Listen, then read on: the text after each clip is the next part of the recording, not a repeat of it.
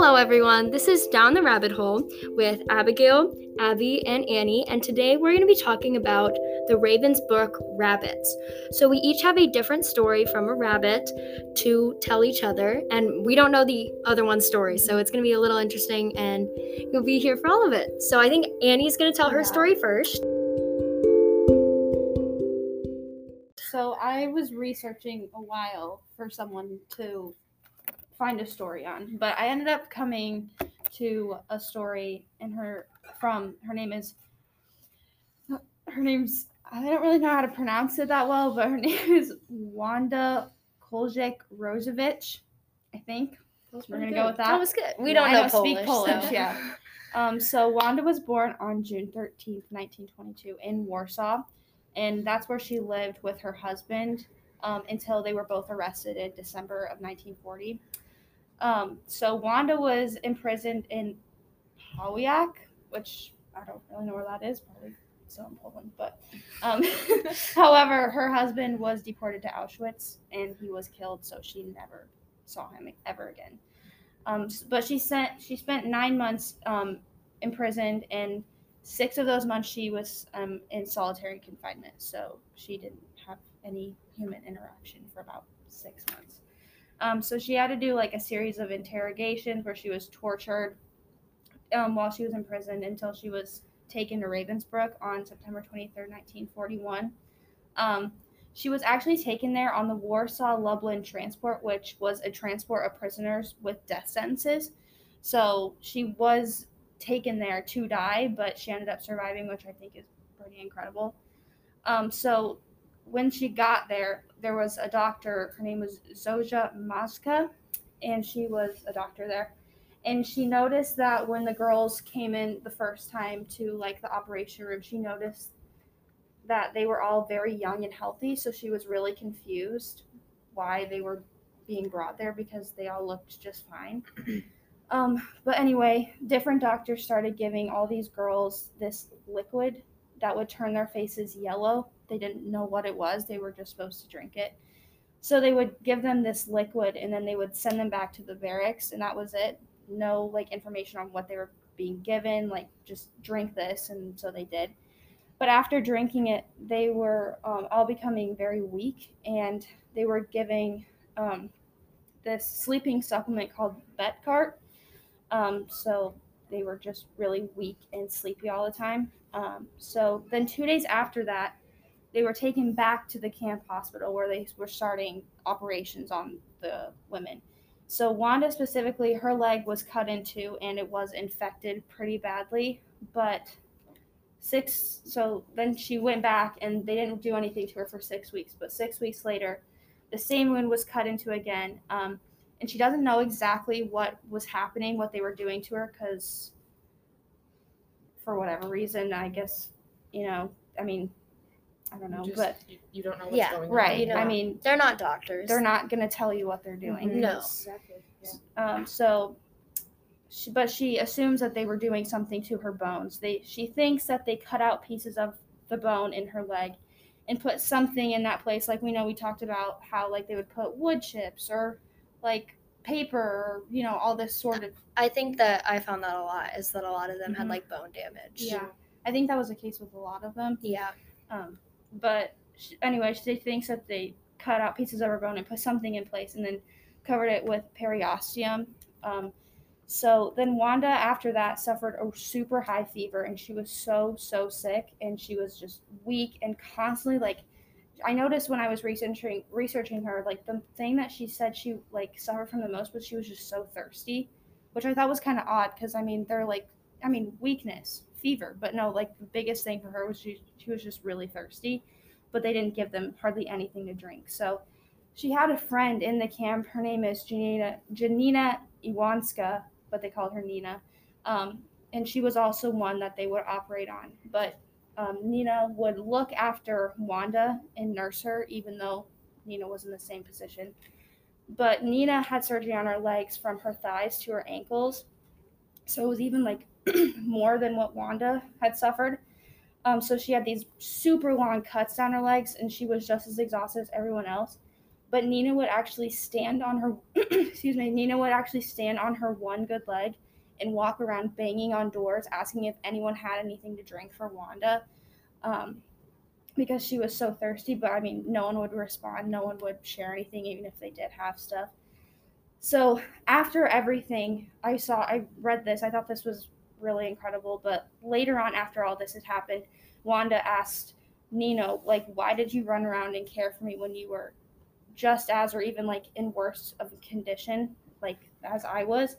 And Nina responded, you were sick yourself. That's what Wanda asked Nina. You were sick yourself. Why did you help me like this?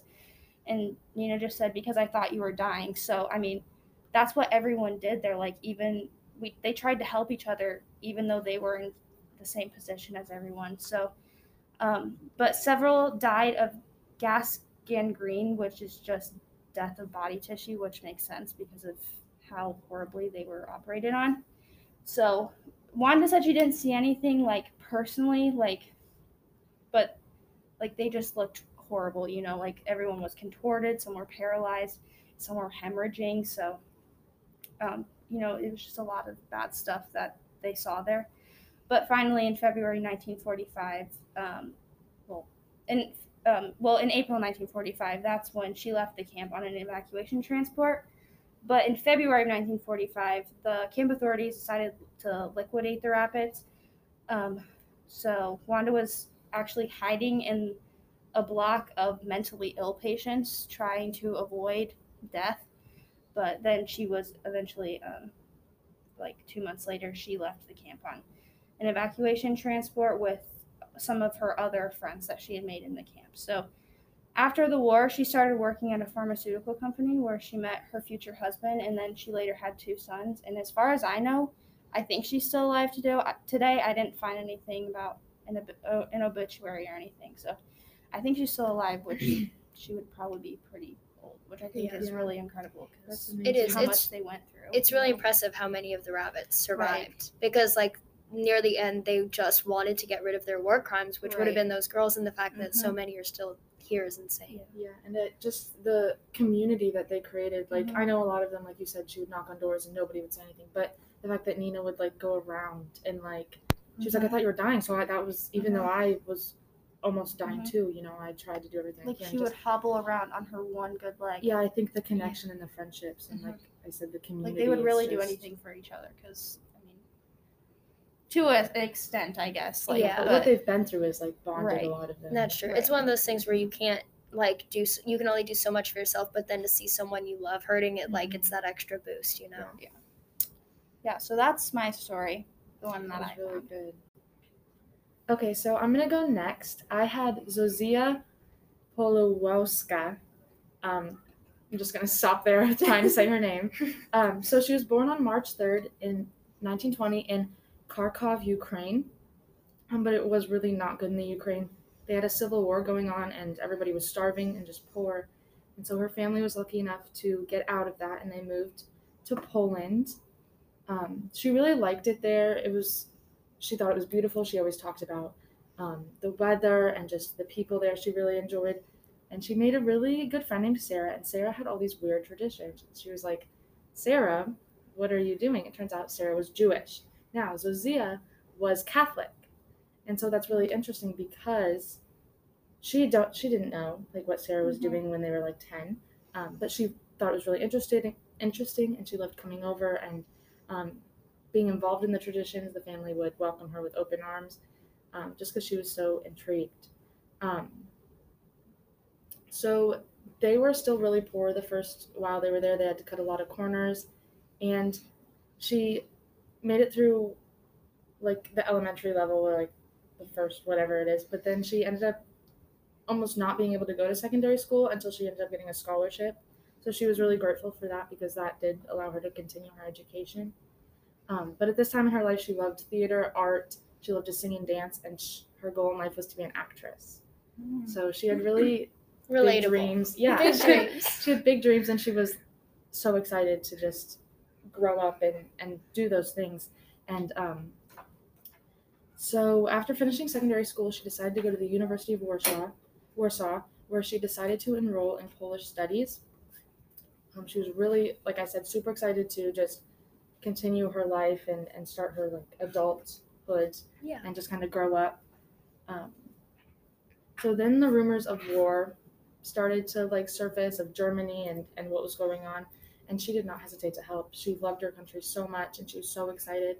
She signed up as a paramedic to care for the wounded Polish soldiers, and but the Polish troops did have to surrender a few weeks after the German attack because it was just they weren't prepared enough, and the German wanted it, so they had to surrender.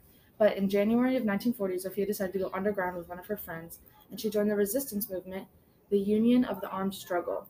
She was a courier in Warsaw, and she later covered territory of the Eastern General Government. So her and her friend, again, they joined the resistance together. And she said, this is a quote from her, she said, "That was a matter of course for me." She just knew that's what she had to do. And she just felt so passionate about this that she was like, of course I would do that. That's of course what I would do. And as women, they would be less noticeable to be out on the streets because if you were a man, they'd be like, "Why aren't you out fighting?" So they were able to go in and out of places and share the secrets of the German and such. But she did have one rule. She did say she would never kill anyone, which was her one rule, and the resistance still let her in, which she was surprised by that, but she was very relieved that they were like, okay. So the Gestapo knew of them, the Union of the Armed Struggle, and on March 19th, 1941, they caught Zofia, and she was taken into custody at Piowac prison, but she was there for 1 week. That's the same prison that Annie's Wanda was taken to, yes. And she was put in a cell in this interview I watched, she said, "I was put in a cell with an actress." So she said, "I was never bored. There was always drama. There was always something to talk about. I was very interested in her life." So she was like, "At least I wasn't bored." But then she was sent to Lublin, where she was tortured at the Podzegarium, otherwise known as the Under the Clock prison. And this prison was packed, 50 people in one cell sometimes, and they were all regularly beaten.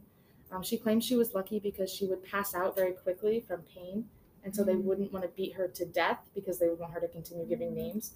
So she would get beat for a little bit, but then she would pass out and she would just get to go back to the cell. So she considered herself very lucky. And one day her mother heard that she was in the prison, and her mother couldn't do anything to get her out, but she was able to see Zofia, like just through like a prison like gate or a wall. And Zofia remembered and claimed that gave her so much strength to continue on and continue her fight. And so that helped her stay strong.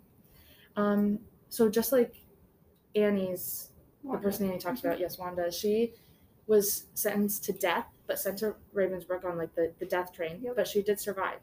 So something happened and she made her way through the camp, and on September 23rd, 1941, she was sent to Ravensbrück, and she was given a prison number, and so that's when like it really hit her that like maybe she was going to be like okay there for a little bit. That was her first bit of hope. But she worked in the applied arts among other forced labor. A lot of her friends would take some of her work because, like I said, she was a very creative, artistic person. So she would secretly produce works of art all the time. It was actually in the camp when she discovered her love for sculpting, and she would use whatever she could find to sculpt something. They know of a lot of like toothbrush handles, like wooden toothbrush handles, that she would sculpt for her friends and other fellow prisoners. That she would make crosses and medallions with religious and mythical designs for her friends and fellow prisoners. But she had to hide the pocket knife she used because she was not allowed to have that. And so that made like her little, her hay straw bed or whatever. But she would also be creative in other ways. She loved to write poems. She would draw portraits of friends and fellow prisoners. And she even secretly wrote a play about Christmas that a group of friends and her got together on Christmas Eve, and like she directed and gave parts and they all performed it. That's so cute. That was like, that was a really nice moment that she secretly got to have. But she did notice something was wrong. And the interesting part about her is she was never a rabbit, but she knew something was wrong. And she women were going missing and some were never seen again, or they were sent back with, like you said, crazy leg wounds or just really ill, and they were healthy women leaving. And so she's like, what is her and some of her friends were like, what is going on? And so they discovered that SS doctors were performing forced operations on them, the rabbits as we know them now. And they also found out that Polish comrades were just being taken into the woods and just being shot because people were just disappearing like left and right. And they had no idea. And so they needed to do something. And they of course couldn't like just waltz in and be like, hey, stop. That wouldn't have flown. Right. No. But they had to do something. So they would make lists of names of women who went missing or had, surgery, and they would write letters to friends in the other camps and in poems, and they would describe the living conditions and the names of the women and prisoners who were going missing. And they would hide them and send them to friends. And they were all definitely risking everything to even try to document what was going on. And so, but they knew they had to do something. So they would smuggle the evidence. They had to smuggle it somewhere. They had to smuggle it out. They needed to hide it so it could hopefully be preserved until the end of the war. And so every week, Zofia, with a few others, would transport food from a nearby storage facility to Ravensbrück. And they made friends with the men prisoners there, they had a little more freedom than the women did at the camp. So they would leave the letters and lists in like a secret hiding place, and then one of the men would come get it and hide it in a more secure place that they knew of, and so they could just kind of stay there. But they would do this every week, and they would take all the letters and the lists they were writing, and they would give them to the men. And it was known that Zofia wrote the most poems, she wrote the most lists. She was like so invested in these women and just so concerned, which of course, but it's just so amazing how brave she was being, because she was quoted just like being like, we didn't care, if we died, we were already not doing well, so we might as well fight for the people who couldn't fight for themselves, and we might as well be their voice while they're struggling. And so they were all willing to die as long as people would eventually find out about the horrors of what was going on there. So she lived there for 3.5 years in Ravensbrück, and then finally they were freed, and she was able to go back home to Warsaw, where her family was. And she hadn't seen her family, of course, since she saw her mother, but the rest of her family she just hadn't seen since when she was in college. And so she went back to her home in Warsaw, and Warsaw had just been destroyed by the Germans because they just went through and they destroyed everything. And when she got home, her mother and her aunt were the only survivors.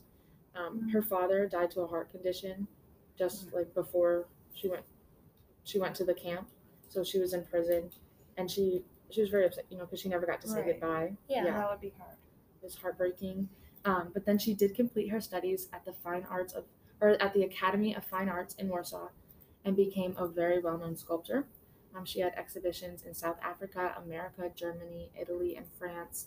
She had a sculpture located in the museum in Pałek, which was the former prison she was at. So I think that's really, really cool that she was able to live through that. That's super powerful. And then, it's very powerful. And she also created 2 sculptures for the Polish Memorial Room at Ravensbrück. So I think that's also very cool. Yeah.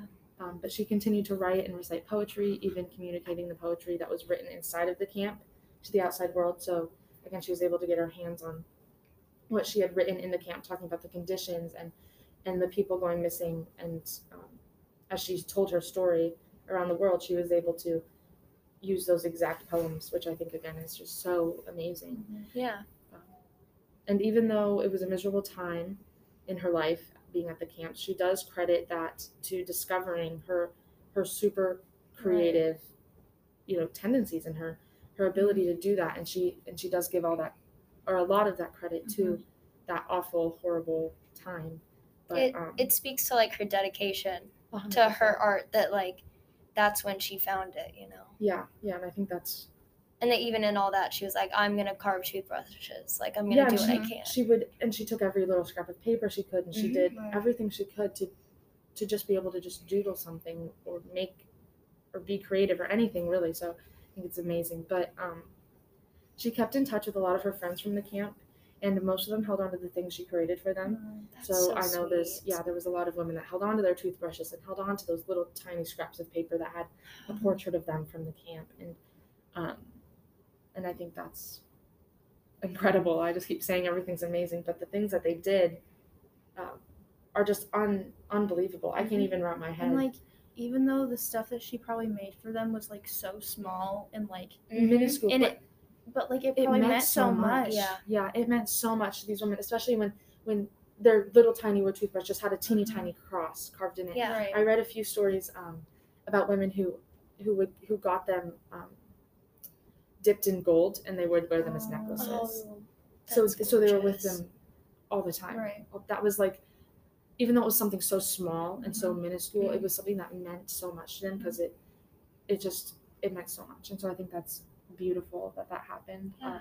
But she continued creating and sculpting, and even in her 90s, she was going like blind, but she would continue to sculpt because she just had such a gift. She could feel it out. She could just, it was her passion. So she never stopped until she did pass away on May 8th in 2019. But she's lived a really long life. Yeah, and she got married somewhere in there, but Right. of course after being out of the camp. But she got married. I couldn't find anything about kids, but maybe. But she did. She lived an amazing life, especially from where she came from. But yeah, she was never a rabbit. But I think what she did in the camp and for those women. Yeah. That was a cool take that you. I know. I thought it was a cool perspective. Yeah. I think it adds a lot to the other stories. It gives you different perspectives of each. Yeah. Especially because, well, you'll hear at the end of my story, but I think our women might have actually met. Fun fact. So they might have. Yeah. That's really cool. Okay, so I'm going to tell mine now, and mine is Dr. Wanda Poliacka.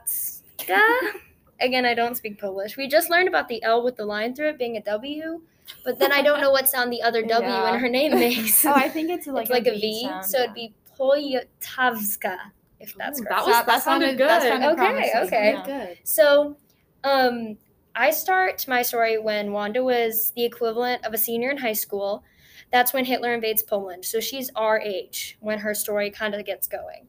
And she's imprisoned for being a Girl Guide, which is the equivalent of like the Girl Scouts here. The Polish had the Girl Guides, and it's actually international. That's what they call it in Europe. And the Polish resistance was one of the biggest ones in all of Europe, and the Guides joined in incredibly high numbers. So these Girl Scouts outnumbered the Boy Scouts. They outnumbered just like basically any other group that was in the resistance. And it kind of makes sense because these girls are like a representation of Polish culture, and they already have this scouting knowledge and this first aid training.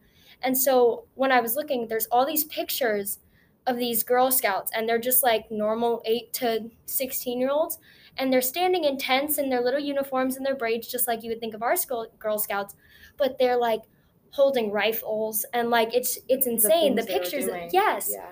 And so younger guides obviously did simpler stuff. They would run newspaper routes, they'd learn basic first aid, and they were really good at decoding messages. And then these older girls that are like our age start smuggling guns, blowing up bridges, and then they would run orphanages like by themselves. And so I have a quote from Wanda here. Poland immediately defended itself. It was not like we gave up because we lost the war. There was a resistance movement from the very beginning. I bought guns, money, and flyers for my chief, not just me, the other girls too. I had my scouting power. The whole team, the team of scouts from school, joined the conspiracy. I made an oath, and I was ready to die for my country. So this thing about the oath is really impactful to me because they go from just these normal 8-year-old girls, like we have siblings that age, and they became Nazi hunters. And more impactfully, they became Nazi hunted. Like these girls became immediate targets. Yeah. And so these Nazis were having to hunt down these 8-year-old girls. And a lot of them became prisoners of war, which is kind of what you guys were saying. Like they were being sent to Ravensbrück on death row because they were political prisoners. And so I have another quote here. 40% of the women that were imprisoned in Polish camps were political prisoners in Ravensbrück. So this is just another one to show how many of the people that were here weren't just like normal teenage girls that were kidnapped. They were there because they had been fighting. And so this is where I'm going to start to talk about the doctor that performed on Wanda. So this is a quote from Wanda about her doctor. So for many years, Himmler and his family had a private physician, Dr. Gebhardt. I don't know if that's correct. It's German, but so he was later charged for war crimes and crimes against humanity at Nuremberg.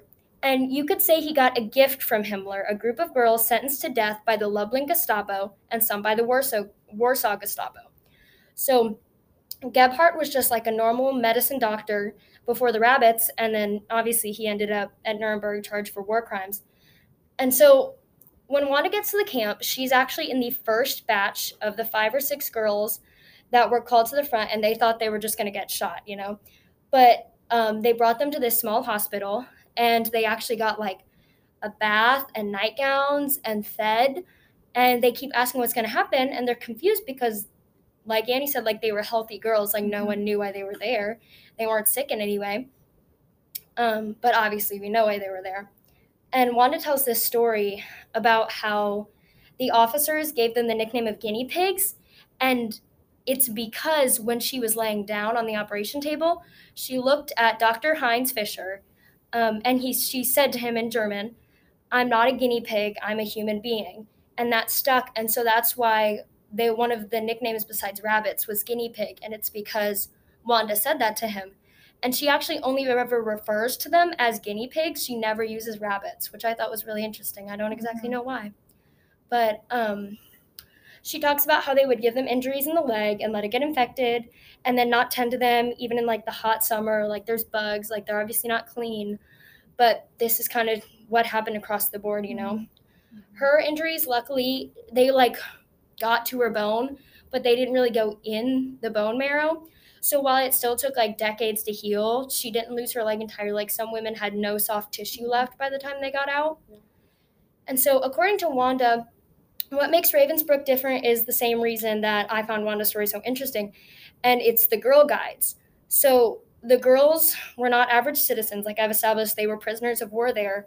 And so what the Nazis had essentially done was filled a camp with girls that were already trained in codes, guides, and smuggling.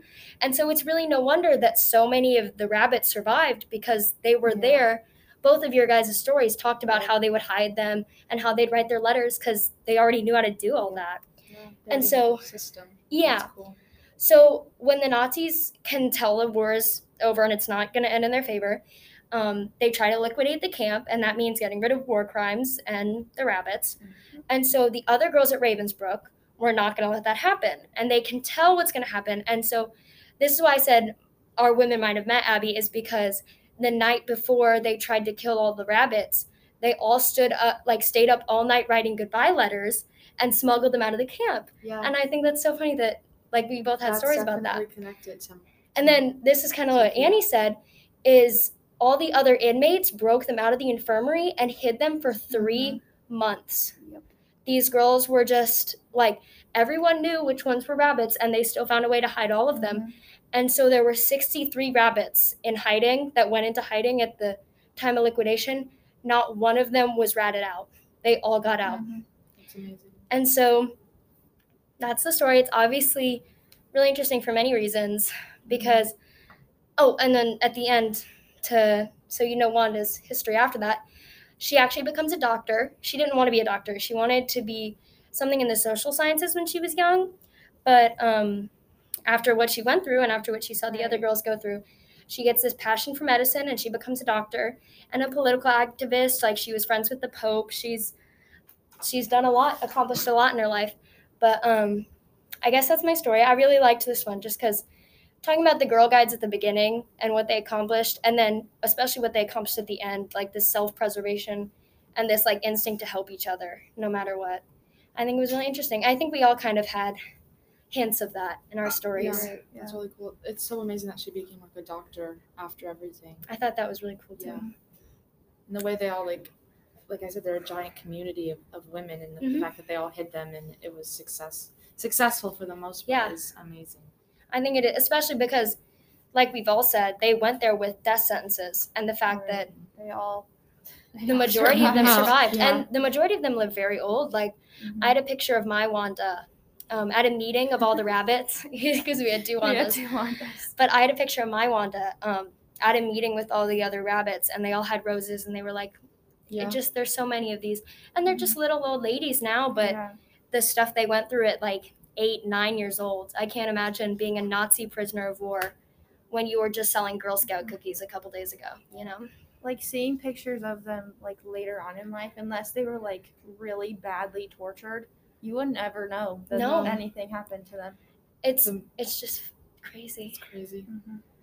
So, I guess that's all of our stories. Yeah. What did we learn? What did we take away as a little conclusion? The women that went through Ravensbrück and through most of the Holocaust, but just in that camp specifically, because that's what we talked about, are some of the most amazing, powerful, brave women I've ever heard of. And it was the little things that stuck with all of them. Yeah. Yes. Like my Wanda's friend trying to get her water on her one good leg, and then Abby's their little necklaces, their toothbrushes. Right. Yeah. Yeah, it's the little things, and it was each other. It was their fact that so quickly they were ready to just die for each other, you know? Mm-hmm. It's just like that bond of sisterhood that's kind of irreplaceable. It's amazing.